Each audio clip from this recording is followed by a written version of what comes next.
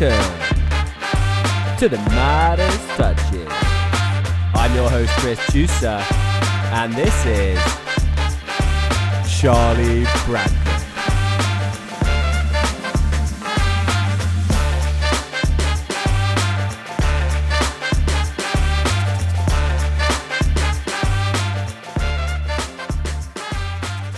Welcome back to Season 2 of the Midas Touches. Exciting. Are you excited? Exciting is the word. I'm hugely excited, mate. New season of the Midas Touches, and what a year we've got in store. I can't wait. It feels like it's been a long time as well since we last recorded. It was only 2 weeks. We packed a lot in. But yeah, hugely excited for this new season to kick off. What sort of events have we got lined up this racing calendar? Well, the one that sort of comes to mind immediately has got to be our plans to do a in-person Cheltenham panel. IRL. I think that's hugely exciting. We need to set that in motion, but we've already got things going on with that. Yeah, I mean, we're going to be getting to race courses more. We're going to be doing some more in-person content, more just content generally. Yeah, we're big push this year. Just keep it going, keep the momentum going. And in terms of the racing itself, things to look forward to in the calendar, some new events. No, there aren't any new events. It's the same calendar every year, but it's still seriously exciting. We've got Royal Ascot in June. We've got Cheltenham in March. I mean, it's all the same stuff, but it is really good. And hopefully for the new listeners to the sport amongst you, you know, you're going to be getting a little taste of something new, something real. Newmarket is my favourite racecourse, and I can't wait till we're back for the 1,000 and 2,000 guineas in May. God, it's good. I can practically, I can hardly breathe. Anyway, let's talk first a little bit about what we've been up to in our holiday. You have had a couple of weeks off. How have you filled it? Yeah, I've filled it with spending time with friends and family. Actually, I was back home last weekend. Had a lovely party back home. We also went to the rugby together to England, Argentina with friend of the podcast, Tom Curry. He was playing. We didn't go with him, but we saw him afterwards. And yeah, on the less exciting news, I did see Arsenal beat my team, Nottingham Forest, 5-0, which was did that happen? Bad. Yeah, did it really happen? Well, yeah, who knows? It did. 60,000 people watched it, including me. Well, 6,000 people in the stadium. But anyway, yeah. Otherwise, it was good and feeling refreshed, feeling ready to go. How many Nottingham fans were at the game? 2,000. What's the capacity of Emirates? 60k. So there were 58,000 and 2,000 with their head in their hands. 58,000 watching it. The other 2,000 just crying. Yeah, I guess so. Yeah, probably possibly a bit more actually. It's good. It's not a good stadium that.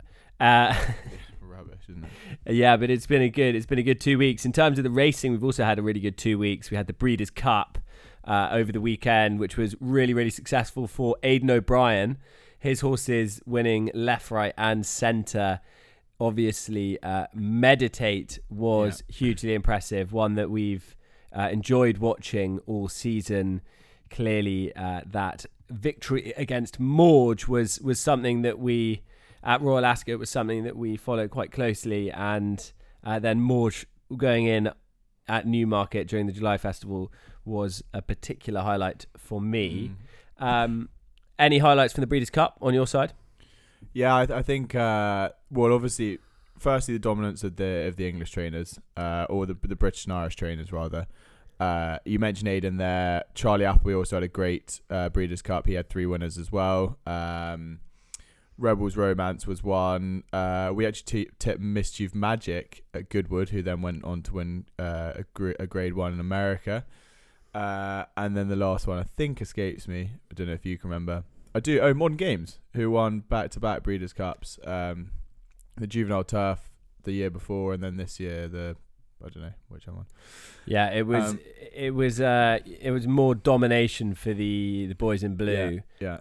It seems that these horses just keep on winning, and their bloodline particularly just seems to be getting stronger and stronger, and they're buying the right horses. Dubawi stud fee now 350 grand. Jeez. I mean, I went to Moulton Paddocks back in 2021, and he is old now.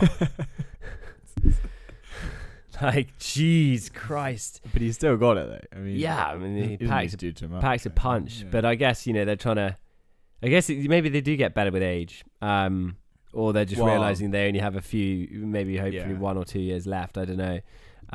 But clearly a stalwart for Godolphin. Yeah. And they're really, seeing the returns of it now, which is very exciting. And Charlie Appleby's an amazing trainer, and he's really taken that international stage in his stride. Yeah. Another person taking the international stage in their stride is Matt Hancock, who lines up in I'm a Celebrity this year. Have you watched any of it yet?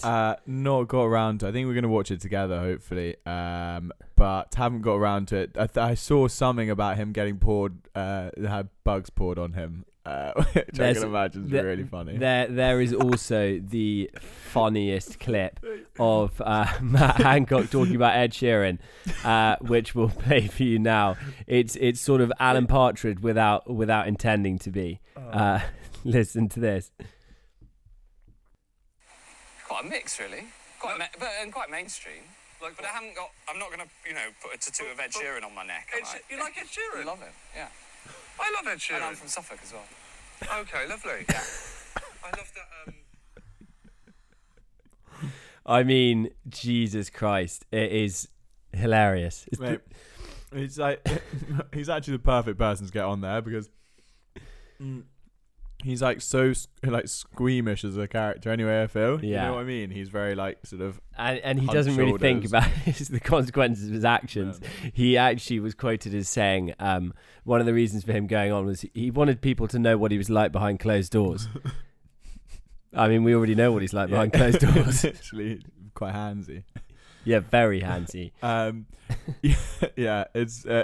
He'll provide some good entertainment for anyone who wants to watch I'm a Celebrity. But also the what I was going to say is it was completely in his right, or he was right to say I'm from Suffolk. It made sense. Ed Sheeran's also from Suffolk, but the guy he was with had no idea what the link was. Oh, lovely. I love Ed Sheeran. I'm also from Suffolk. I think it's a completely separate point. Ed Sheeran, great Ipswich fan as well, alongside Dylan. Yes, and talking of legends, Matt Hancock, Flightline, obviously, Flight. Mate, we're really segueing from some weird thing to weird. But yes, Charlie Appleby to Matt Hancock to Flightline makes a lot of sense. Yeah, Flightline was superb once again, unbelievable, and now presumably the most valuable horse in the whole world. I think it was someone bought a 2.5% share for $4.6 million, which values the horse at around $185 million, I think, which is absolutely mental. No, honestly, absolutely crazy. I don't know, Flightline has obviously been retired now, off to stud. It's a shame that, because I don't think he can prove himself as the greatest of all time as a result. I think he possibly could have been, but he's not going to be. He's raced 5 times, never raced a 2-year-old. Yeah. He's not going to be the greatest of all time. I think that time's probably up for slight debate. I never really knew a lot about Secretariat as a horse. No, I have to admit, but having read a bit about him, he sounded like an absolute monster. He won the Belmont by 30 lengths, and it's genuinely unbelievable. And also he did it on dirt and turf as well. You can't forget Flightline's only ever done it on dirt, which is a very American specific thing. He's only raced at a few courses. Secretariat went to Canada, stuff like that. He did it all. And then you got a horse like Frankel as well, who was amazing. Champion 2-year-olds, but Secretariat was also champion 2-year-old. I don't think Flightline's the greatest of all time, but wow, that performance was hugely impressive. Yeah, it really was. I think, when we talk about greatest of all time, I think Mum's Tipple. It is funny though, because Mum's Tipple was approached to be bought, not the horse but the owners, for I think like 3.5 million. Coolmore came after the debut when it won a York handicap by 11 lengths. Wait, no, one debut. It was second start or something. 4 million was the offer on the table, and I don't think it's won since. Also, just to clarify, the owners were approached to buy the horse rather the horse itself. Hello. No, I'd like to buy you. Or they were approaching the owners to buy them. Yeah, they wanted to buy the owners. The horse wanted to buy the owners. Hence why he's so unsuccessful. He's got so many thoughts in his head. Anyway, let's stop being silly and move on to talking more about the racing. This weekend, we are back at Cheltenham for the Paddy Power Gold Cup, which, as far as I remember, you were quite successful in last year when Midnight Shadow started a run of 2 mile 4 handicap chase winning tips. Probably one of the greatest streaks of all time. Yeah, that's where it all started. I actually it's so funny doing the research this week for this weekend's card. Really reminded me and made me very nostalgic of when we first did it. Probably for only our third podcast. Yeah, third podcast I think. And I had just so many memories come back of like doing it last time around, and almost how stuff has progressed and how I look at things differently. And also, but one thing that remained the same was like I did this list, look through all the card. And we've got mostly jumps races in there, right? Yeah. And then one flat race to look at. And the jumps races are like, 1-2 lines on each horse. Then the flat ones like sort of proper long text about like a listed race at Lingfield on the all-weather. So yeah, I think my allegiances still do lie with the flat, but really excited to have the jumps back properly. Yeah, it is exciting. Let's dig in with the first race on Saturday, the 12:35, which is a trial for the Triumph Hurdle at Cheltenham in March. At the moment, Blue King Doro for Paul Nicholls heads the market 11-4. Scriptwriter for Milton Harris 9-2. War Correspondent 5-1. Maidaf 7s. Mr. Freedom 8s alongside Perseus Way and Tuddenham Green. Just Another One is 22-1, and they're 28-1 bar those. Interesting having the old Nicholls Harris ding dong at the top, given that Nicholls actually had Magistrato, the favourite in this last year for the same connections, who was beaten by the Harris horse on that day. Do you think it's between these two, or is there another contender further down the market? Well, in my mind, I think it probably is. Obviously, Paul Nicholls has come out great guns this year. He's striking at about 46%, which is crazy early season.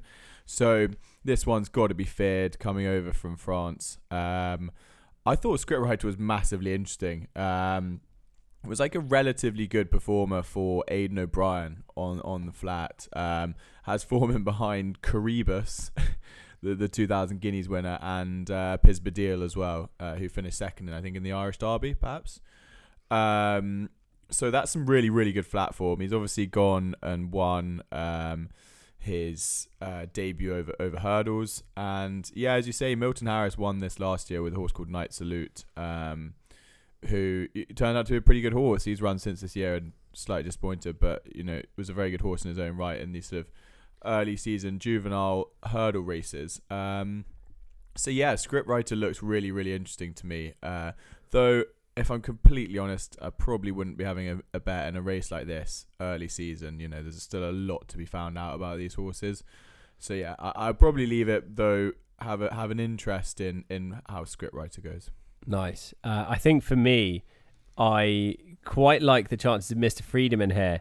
I watched back that race where Mr. Freedom, Maidaf and Tuddenham Green were running against each other.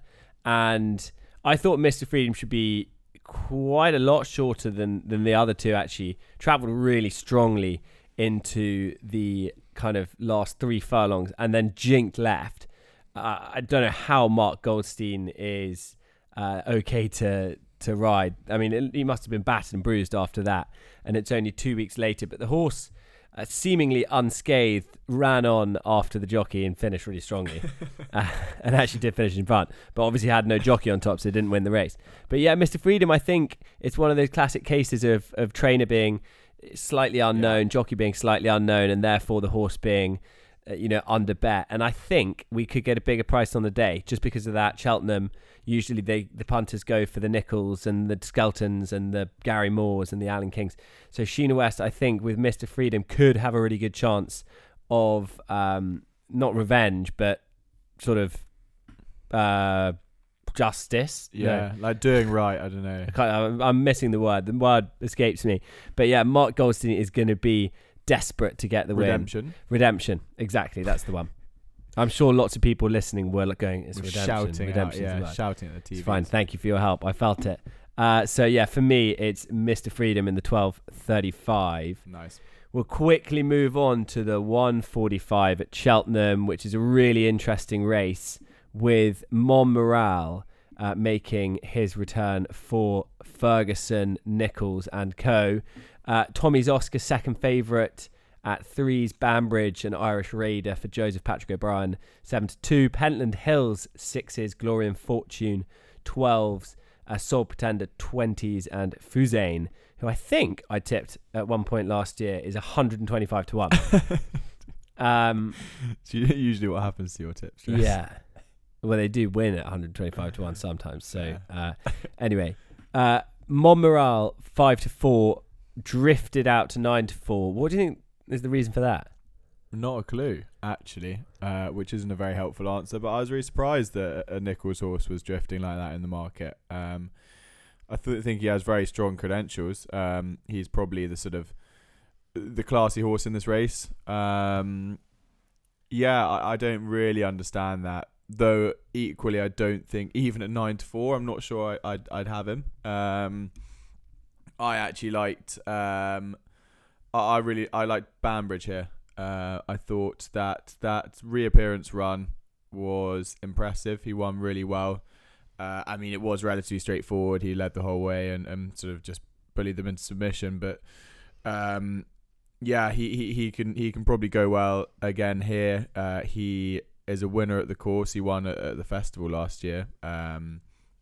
And it's interesting to see Joseph bringing him over this way. There's racing at Nass and Navan on Saturday and Sunday, so I'm sure he could have gone somewhere else. But yeah, I think this is interesting. I think I'd be in agreement with you as well. Interesting to look at the previous results from the last 10 years and see that a 9-year-old has only won once. No horse. 6 and 5-year-olds essentially have dominated in 9 of the 10 previous runnings. So I think that sets it up on that evidence as a kind of match between Montmoral and Banbridge, the two young pretenders, and on the evidence of fitness, course form, Banbridge for me as well. Yeah, that's very interesting as well. That fact you just mentioned, I hadn't known that, but yeah, if that is the case, then that precludes basically the rest of the field. So yeah, it's between those two. But yeah, let's see how it goes. But Banbridge looks nice. Awesome. So hopefully 2 out of 2 as we move into the big one, the Paddy Power Gold Cup at 220, and currently heading the market is French Dynamite for Mouse Morris 9-2, Garlaw, Jamie Snowden 13-2, Stolen Silvers 7s for Sam Thomas, who was involved in that helicopter accident, thankfully unharmed a couple of weeks ago. Galahad Quest for Jane Williams 11s, Midnight River for the Skeltons 12s, Happy Go Lucky 14s. Cool Cody, the champion of yesteryear, is at 16-1 alongside Mr. Fisher. Umbrigado 16s as well, and then Nassalam, a grade 1 winner at 20s, and they are 25-1 bar those. So take it away, the 2 mile 4 handicap specialist, Charlie Bradbeer. God, this is really scary already because I've been obviously hyped up for this, so gotta deliver the goods on the first episode of season 2. Okay, so I thought that Cool Cody obviously has to be feared around Cheltenham over the 2 mile forward distance. We know that he, though not being the most consistent horse, can really pull it out the bag on his day and put out some great performances from the front, just hammering them with some really consistent jumping. The thing I would worry about Cool Cody is he's on a career high mark at the moment, and I don't think there's necessarily anything to suggest that he's going to overcome that here. But yeah, I as I say, here to be proven wrong. The one I do like though for this one is Galahad Quest, who is another one who sort of comes in and around these races often. He is £2 off his last winning mark now. He comes in here as the bottom weight actually, off a mark of 131. He last won off a mark of 129. And he's been running decent races in defeat. His reappearance run last time out was on good to firm ground, which definitely won't have been ideal for him, I doubt. But he still ran a really good race in second, in behind a horse called Flicku Voyeur, who is now rated £4 higher than that. And in behind was another couple of good horses. So yeah, I think that reappearance run was good. So he'll have a bit of fitness on his side, and he's a previous winner at Cheltenham as well. So yeah, a few boxes ticked for Galahad's Quest, and I think you can get about 11, 12 to 1 at the moment. So yeah, he looks a nice price, and yeah, Galahad Quest for me in the first 2 mile 4 handicap of the season. Love it. Well, of our season. Come on, the Galahad Quest. It's an interesting race. To be honest, I don't really want to add any more. I think it's quite interesting seeing Nass and Lingfield come in at 20s, having been favourite on reappearance at Ascot. The comment seems to be always jumping left with this one, so potentially going to go better around Cheltenham being a left-handed track. Difficult to say. Young horses haven't had a great record in this race in recent years. We know the likes of Happy Go Lucky are also very consistent when it comes to Cheltenham. So it's going to be a cracker either way. Let's hope that Galahad Quest can get your season off to a flyer. Fly over to Ireland, we will. The 205 at Naas, an interesting horse returns. Yes, we've got Gentle Gin. I'll have a gentle gin and tonic, please. Sorry about that. We got Gentleman de Mere returning here at Naas in this. It's a grade 3, isn't it? Over 2 miles. Yeah, Gentleman de Mere is definitely of interest, given that he, along with Ferny Hollow, who likely turn up on the Sunday at Navan, they look to challenge Shishkin and Energumen for that sort of 2 mile chasing title. So yeah, very interesting to see him come back. He finished last season beating the Arkle winner Edwardstone Great horse. At Aintree. Best jumper around Edwardstone. Yeah, exactly. So slick. So what does that say about Gentleman de Mere? Well, why can't I say his name? Clearly got an engine, and also trained by Willie Mullins, which usually means that they have a good chance wherever they turn up. Absolutely. Well, Mullins had this one and Ferny Hollow to choose from either of these 2 races over the weekend, and put this one in that, and then Ferny Hollow in the other. So yeah, it should be a formality for both, I'd imagine, but definitely be interesting to see them back. It will indeed. Let's take the ferry this time back across the Irish Sea. Yeah, more environmentally friendly. And then let's nip on the train from somewhere on the coast in Wales, get into Cardiff. I should know that. Quick change over to Bristol, and then on the train into Paddington. We'll change, go on the Circle line to Baker Street, then on the Bakerloo down to we want to get to Waterloo, and then we'll get a train to Lingfield somehow, where the Bet UK Churchill Stakes is happening, a listed race over 1 mile and 2 furlongs. The market currently headed by a favourite horse of ours, Missed the Cut by George Bowie. that has been smashed already, which is always a good sign for these Bowie ones. I know that there's a couple of happy punters that love to get behind Miss the Cut, including myself. Bolshoi Ballet, Aidan O'Brien 7-2, Harrovian 6s, Algiers 9s alongside Forest of Dean, who's run in this race before. Majestic Dawn, who was a lovely winner for us early on in the summer. 12s, 14s for Milibosk. Ivania's interesting at 20s, and Al Zurkan 25s. Bar those, we'll just leave them there for now. The Flat, Lingfield, Bowie, Missed the Cut. Potential Group 1 horse is what I've heard. Yeah, you've heard whispers, haven't you? Very interesting that. Haven't been seen since that run out in France where after that huge Royal Ascot performance, he possibly slightly disappointed. I don't know if that's fair to say. He's coming back here with something to prove, and has got some good opposition in not only Bolshoi Ballet, who is a Grade 1 winner, but so a couple of really consistent performers on the all-weather. My take on it is I'm going to go for one of the all-weather horses. This tends to be in recent times anyway how this race plays out. It's like the sort of the good turf horses go up against some sort of all-weather specialists, so to say. But like, I think I think I'm gonna side with the all-weather specialists, and the one that shouts out to me is Forest of Dean. I tipped Dubai Warrior in this last year. Some people remember. I tipped him about 22-1, and he got punted into nearly 7-1 before the off because he was just completely the wrong price.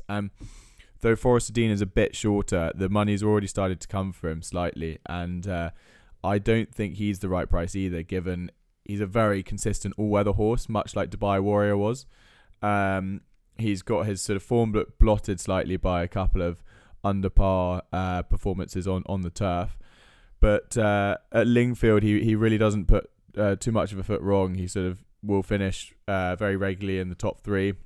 He's raced there 4 times and has only once come outside the top 3. So yeah, he's definitely a decent and sort of consistent performer.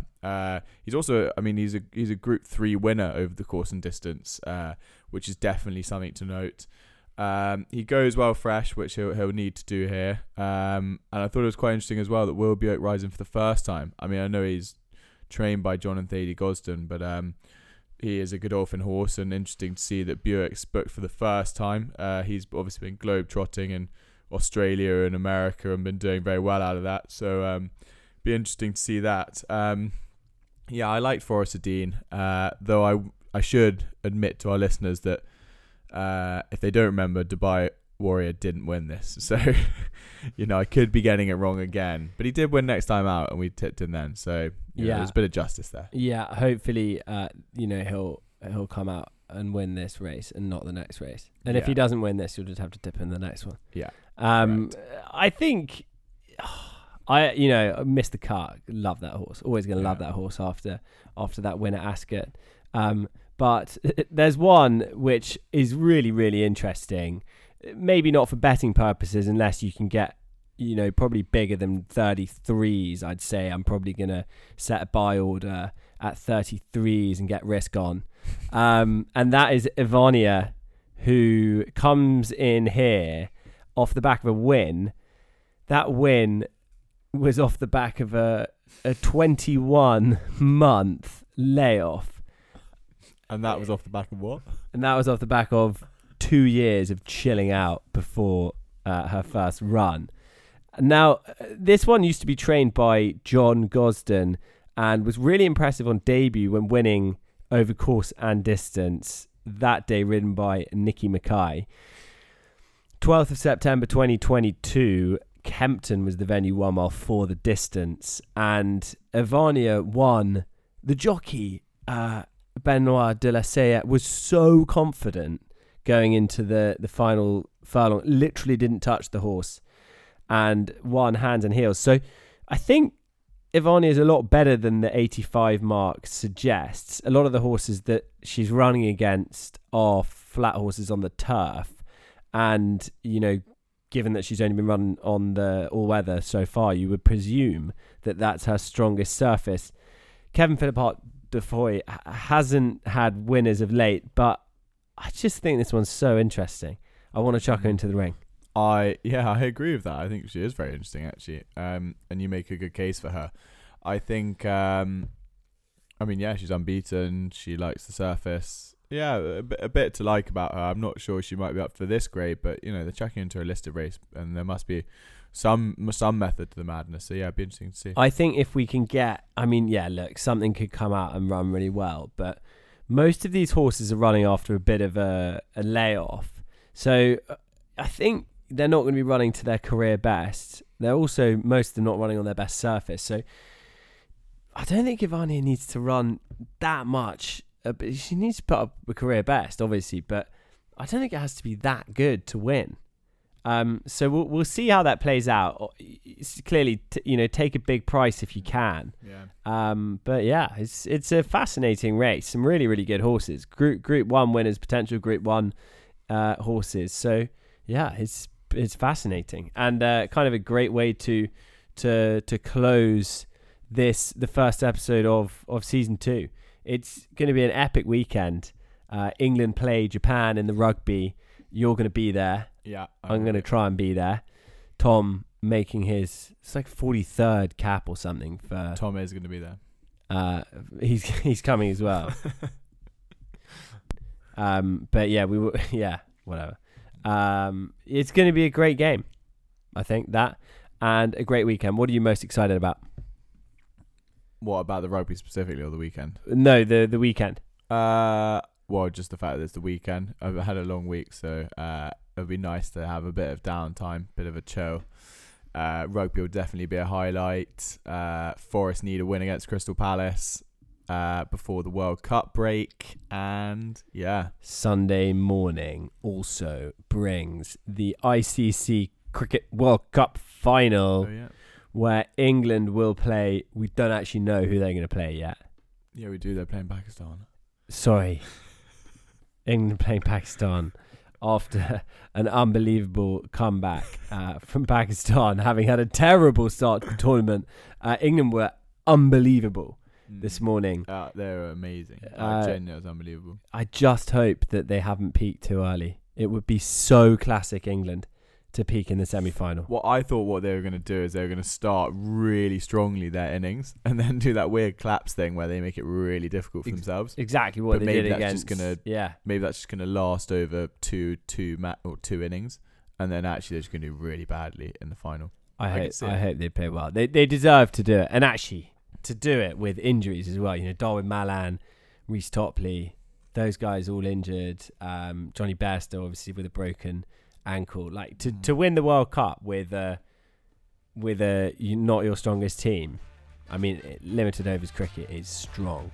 Yeah. With this one, we saw Reece Topley as well the other day. We did indeed. And just to note that Villa have just scored against United in the Carabao Cup. They quite like playing against United at the moment, don't they? They do enjoy it. Yeah.